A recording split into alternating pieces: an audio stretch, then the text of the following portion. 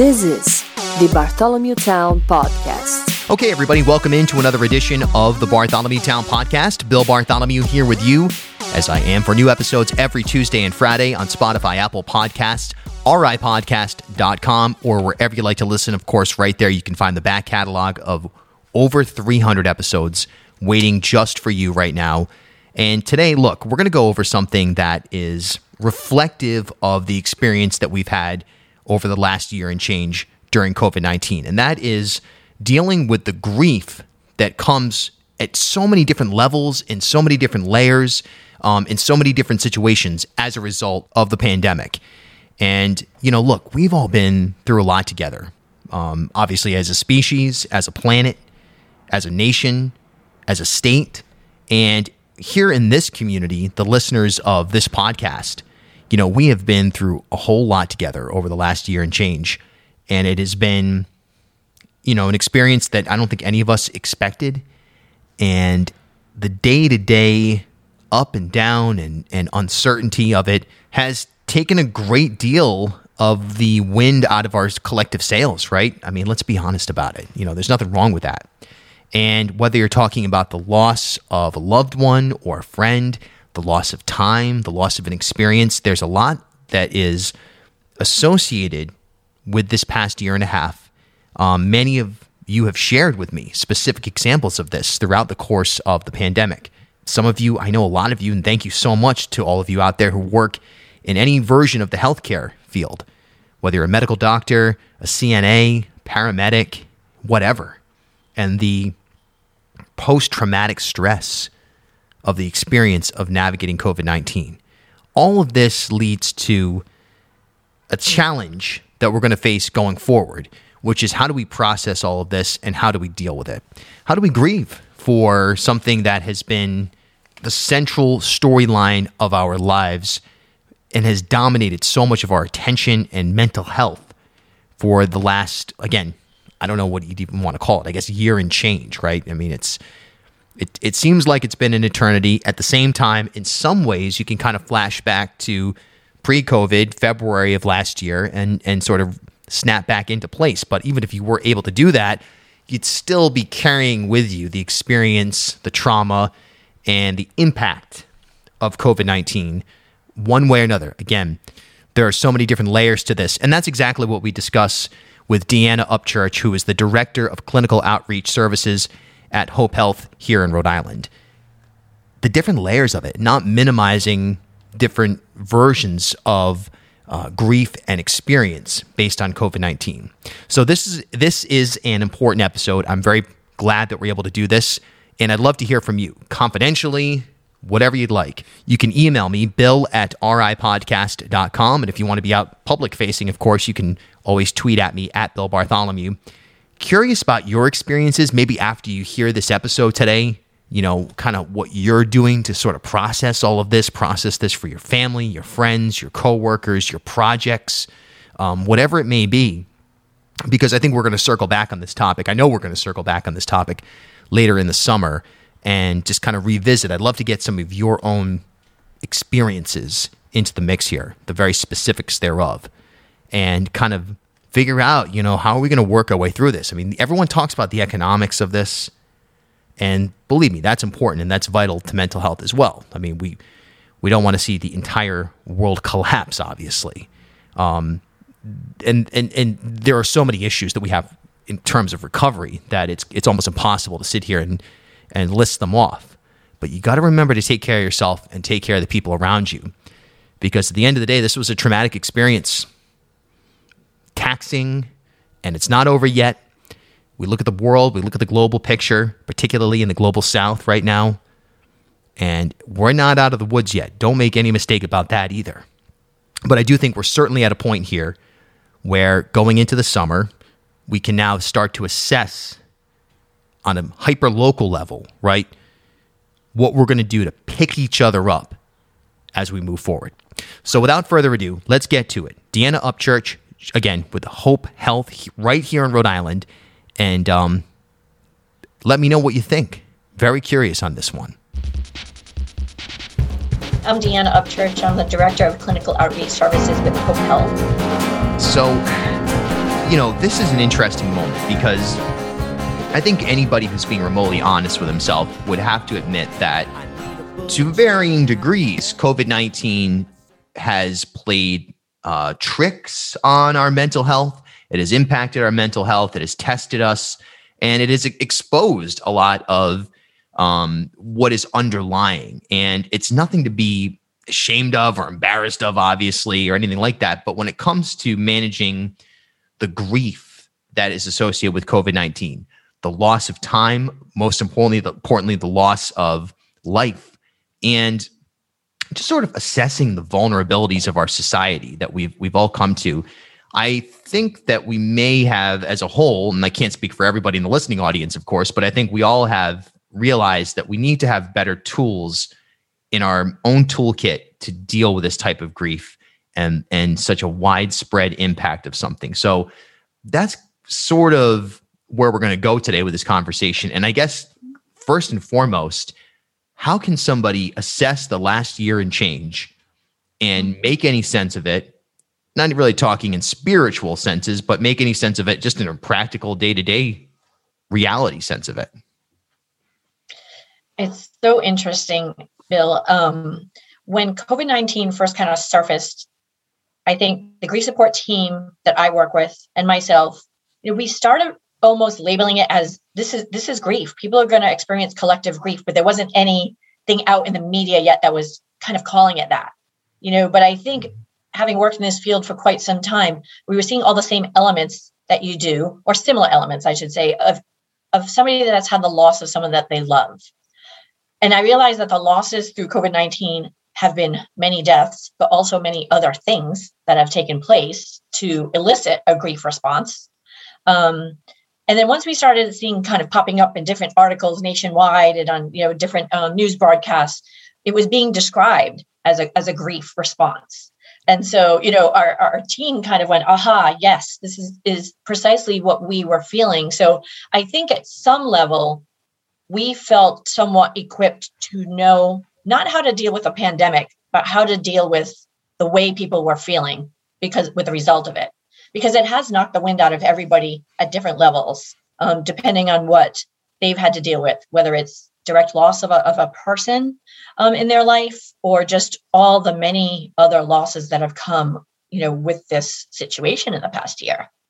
Yeah. So, go ahead, please. No, I was just going to say it's, I think it's responding the way we would respond to someone who's had a loss and go from there, because even that is varying in many ways. Yes. And it's varying in the sense that, look, I mean, there's kids who last year, they didn't get to have a proper graduation in terms of high school and college. There's people who lost a season of sports or something like that. And I mean, when you compare that to what's going on in the world as a whole, it's very minor, and it somewhat in context doesn't even deserve attention compared to loss of life or the breakdown of or the exposure of breakdown in our healthcare system and so forth. But at the same time, that definitely does impact individuals who are going to now have to manage that sadness and that grief as they move forward and try to reconcile the fact that, hey, look, a portion of my life has been disrupted in a way that I had no control over. Right. And did not anticipate at all. Yeah. Right. So like you're saying, and I can relate to the sports thing. I had my son was to graduate high school last year. So it was right in that, that group of people. And I think it's relative. So what we usually tell people who are grieving, and when we even host like a grief support group, try not to compare and contrast the grief. And I think that really applies here with COVID-19, right? We can all absolutely say that, if we want to say that the worst losses, of course, are all these many lives that have been lost, but not to kind of minimize someone's grief when it can be those other things. We have people that have had to postpone major milestones, graduations, weddings, all kinds of major things that have happened. And then we've also had the inability to pay respects to those that we have lost. Yeah.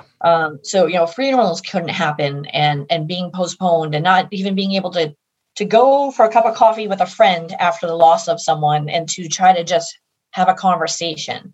All of those things went missing. And so I really have tried to encourage people not to compare their losses, because this has been loss for everyone at one level or another. Yeah, that is so insightful and so smart. And the nursing home matter as well. I mean, what a scene, and what a devastating situation. I mean, there were some really horrible stories of people. There was one story in particular that really touched me, of a guy whose wife was terminally ill, and he, they'd been together for 50 years, something like that. And he wasn't even able to see his wife. And fortunately, there was some sort of provision or modification to the COVID restrictions that allowed him to see her one time before she passed away. But, that, just trying to wrap your head around the loss of a parent, of a spouse in any context, and knowing that that person was alone at the time of their death, or perhaps dealing with, someone who was in a moon suit and really removed from human contact. I mean, that's crazy to try to deal with that and process that and move forward. And you've got to be a special person to be able to dig in and just tough that out, quote unquote. There's no formula for it. No, I agree. Our healthcare workers have been just unbelievable. And I say healthcare workers, mentioning the entire system of what it takes to support this entire pandemic and the people that have been affected. I did a presentation earlier on in the pandemic, probably around May, and it's about the cumulative losses that people experienced during COVID-19. And this was particularly directed for long-term care facilities, assisted livings, and the people that work there. And a very poignant statement was made, and it stuck with me since last year. And it was one of the people that participated said, I feel like these losses are being minimized because of the age of these people. And so that was really tough. And to kind of really, I think, drive it home for everyone, she said, these people that have died in the last few months, they were on a bus trip to the casino in January of this year. These were people who still had a livelihood and socialized and were out and enjoying themselves, even though they were in a long-term care situation. It did not mean that their death was anticipated in any way. So here you are dealing with a sudden onset of loss that was completely unexpected, regardless of someone's age or where they were living. Yeah. And that struck everyone. It really did. And it's like, what a sick position that has been taken as well of, this person, they were in their 80s, or, this person, they had X comorbidities. So yeah, COVID-19 took them, but that's just how it's going to be. It's not taking quote unquote healthy, middle-aged or younger people. I mean, the minimization of lives, and that continues now with people who would say, well, what's going on in India or Brazil, or soon to be probably other parts of the global South. Here in the US, our lives are being protected. Like this ranking of value of lives. I mean, what a messy and horrible way to go about the world. It is. And so here's what I usually will say to something like that is, regardless of the age of a person at death, even pre-COVID-19, how you measure how difficult a loss can be is your relationship with that person. And so, I've met with people who their most difficult loss was the loss of their 98-year-old mother, because that was the most important relationship in their life ever.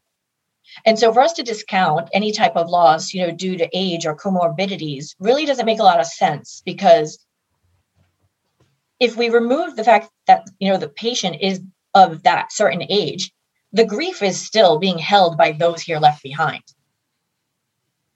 Yes. So minimization really is not an area that, I think is, well, first of all, it shouldn't happen, but it doesn't benefit anyone to take that stance. I think we need to realize that the value of life, regardless of age or level of health, it's completely irrelevant. Yeah. These are losses, and people are hurting. People are in pain.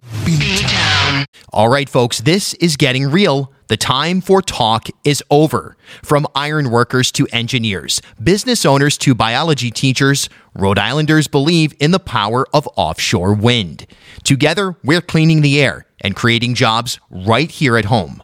Our goal of 100% renewables by 2030 is in sight, and the future is bright with Rhode Island a real leader in America's emerging offshore wind industry. So what makes you a Revolution Wind believer? Join us at revolution-wind.com/it's real. That's revolution-wind.com/it's real. Let's go. If you're planning to get a COVID-19 vaccine, there are 3 ways to make that happen in Rhode Island. You can choose a state-run vaccination site, a regional or community-based clinic, or certain pharmacy locations. To learn more about all of these options, start at C19vaccineri.org. There you'll find all the information and links you need to make a decision and to schedule an appointment. That's C19vaccineri.org. There's also the post-traumatic stress that will come to anybody who's dealt with this. But of particular note would be those who are in healthcare, medical doctors, nurses, EMTs, firefighters, certified nursing assistants, anybody who is involved in the medical corps, the volunteer corps, anybody who's had to respond to this. And that is something that is going to be, we often hear of COVID as a war-like environment. We have to treat these people who have been exposed to the front lines of this war the way that we would anybody who's been in any type of conflict scenario. How do we manage that going forward? I think we need to anticipate that this is going to be with us for a long time. You're looking at PTSD's kind of vision of what's happening, and I tend to agree. And what is important to remember about that is it's hard for people to accept support when they're still fighting the war, right? Because they're still in it. They're still in the trenches. It may not be to the extent that it was, last year at this time and forward, but it's still there. And in other parts of the world, it is at the height of the pandemic for them. But I think we need to be really cognizant of our professional caregivers in the healthcare area. Support. There was one way to support them, I think, last year, and it's different this year. Last year, my friends and family that are in the healthcare arena, it would be, dropping off food so they didn't have to cook when they got home, make sure they got enough sleep, just helping with all those basic daily living things as much as you could to support anybody that you knew that worked in that field, right? Now, I think we're a little bit more away from it being as intense as it was at one point, although it still exists. And I think now we need to be ready for those feelings that the people in healthcare may now be slightly ready to talk a little more about and kind of process, right? But hard to process when they were in the thick of everything. Our organization at Hope Health, we have offered since last year a professional caregiver support group that any of the healthcare workers could attend. It is on Zoom, as everything is. And we try to make it at the beginning of a work day, 8 a.m. on Monday mornings, or in the evening on a Wednesday at 8 p.m. We had very little participation in those groups all through last year. We're just starting to see some participation now because people are starting to say, wow, this is still weighing really heavy on the heart. And even though it's calmed down, the emotions are really starting to bubble up. So I think we need to be prepared as a society to hear people express their emotions when they are ready.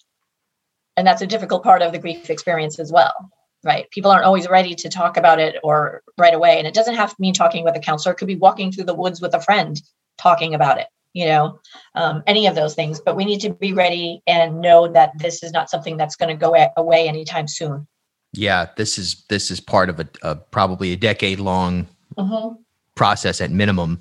And yeah, there's no fixed timeline for anybody. And it's just it's wild. What about anybody who is having grief or self-embarrassment or reflecting that they didn't take this seriously, that they themselves got sick, that someone that they know got sick, and now they're looking back on it and going, gosh, I'm skeptical that we ever landed on the moon or something like that. And so I applied that sort of line of thinking to dealing with the pandemic. And now they're reflecting and saying, geez, I'm having a hard time coming to grips with this. What should someone like that do?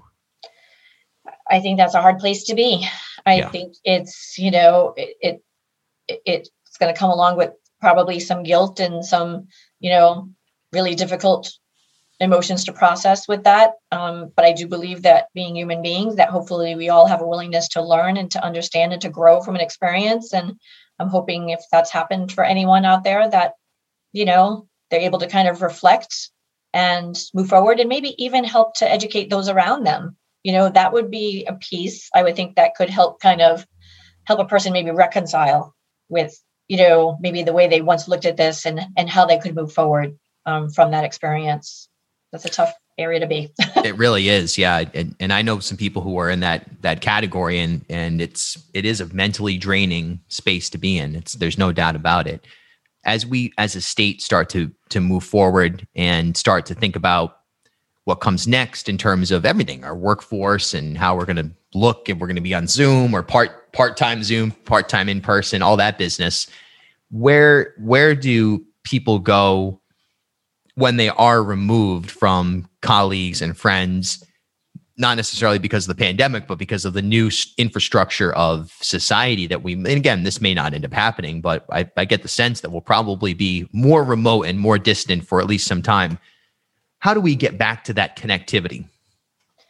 That's a good question. So I'm going to backtrack a little bit to kind of at the beginning of the pandemic and looking at what our team did at Hope Health. It wasn't a question of, do we continue to support people in grief? It was, how are we going to do that? And so, we quickly went to the Zoom platform, which I know people are probably pretty tired of now, but we really did transform a lot of what we did as far as offering support for people. And our organization offers support to anyone in the community that is suffering a loss. It doesn't just have to be a loss through hospice or through Hope Health. Our support groups are offered to people in the community, our special events like our Camp Braveheart program for children, same with our Weekend of Hope and Healing adults for a weekend retreat. We migrated all of those events to a virtual platform. And I thought, having been in this field for 20 years, I thought this is going to be a Band-Aid because it's going to be a short-term thing and we're going to have to do this short-term and it's just for now, right? And here we are 15 months later. But I will say, as much as people can be tired of Zoom, some of the people I know, many of the people I know are only utilizing it for things like support groups. And the virtual support groups that are out there have been incredible. I mean, our attendance at our support groups has grown considerably. Everything that we do from a grief support standpoint at Hope Health, the utilization of grief support services increased by 94% in the last year. So people are just really, I think they're participating in what is available, right? So if you take away certain options, then it's what's available and what can I do?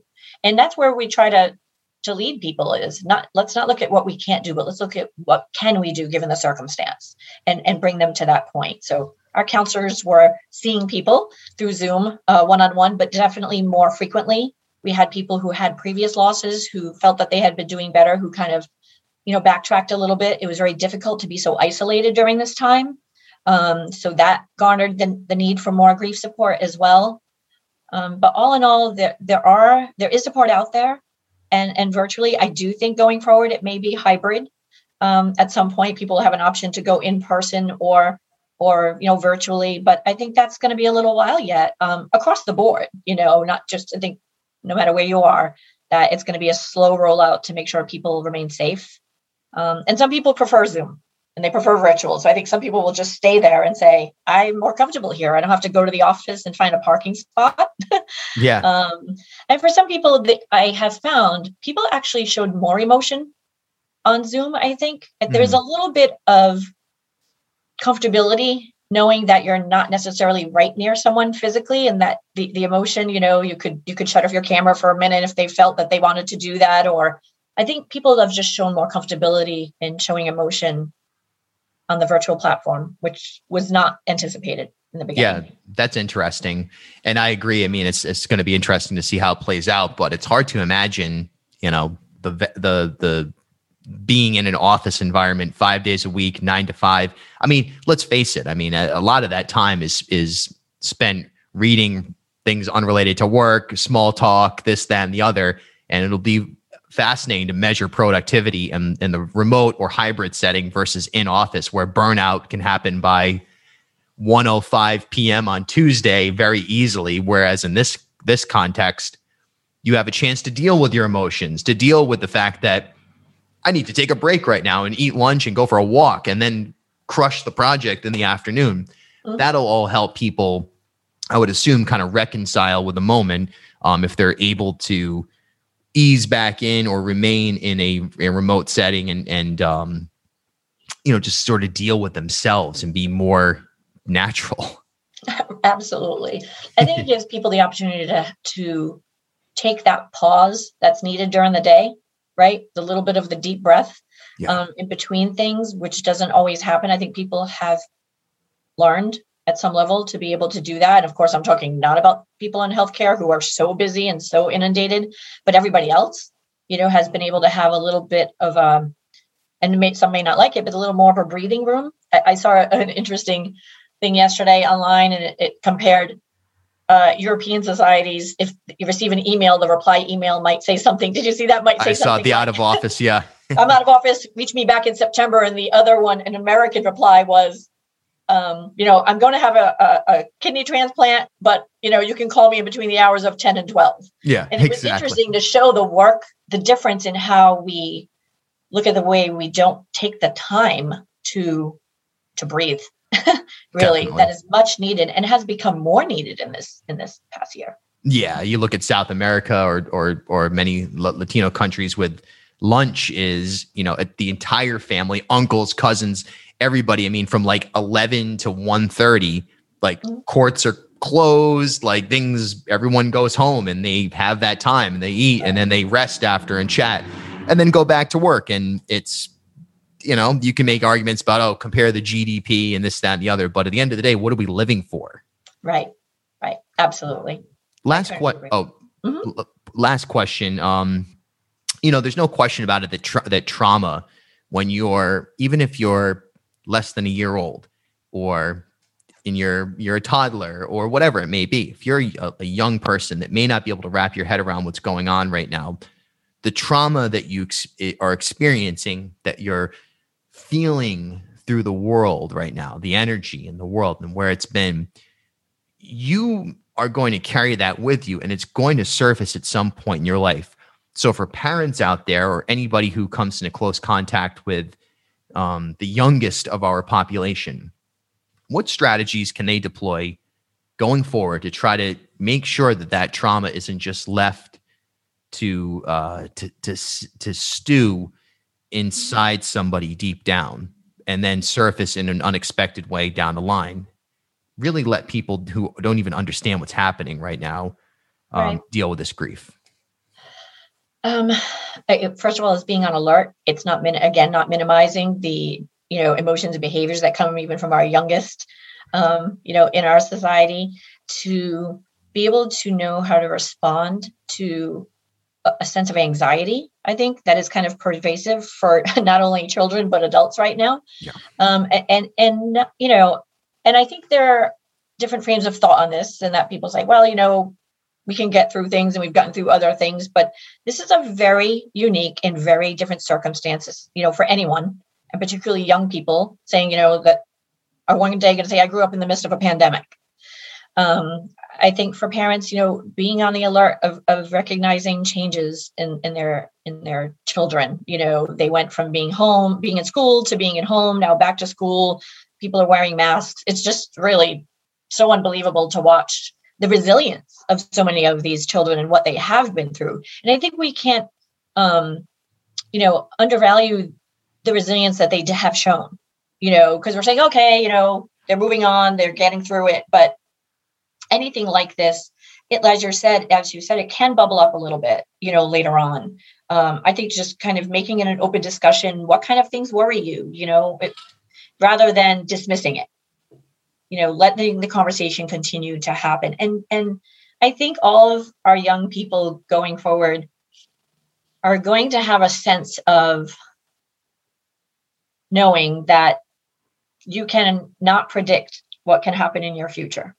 Right. They're going to have that sense of unexplained things can pop up.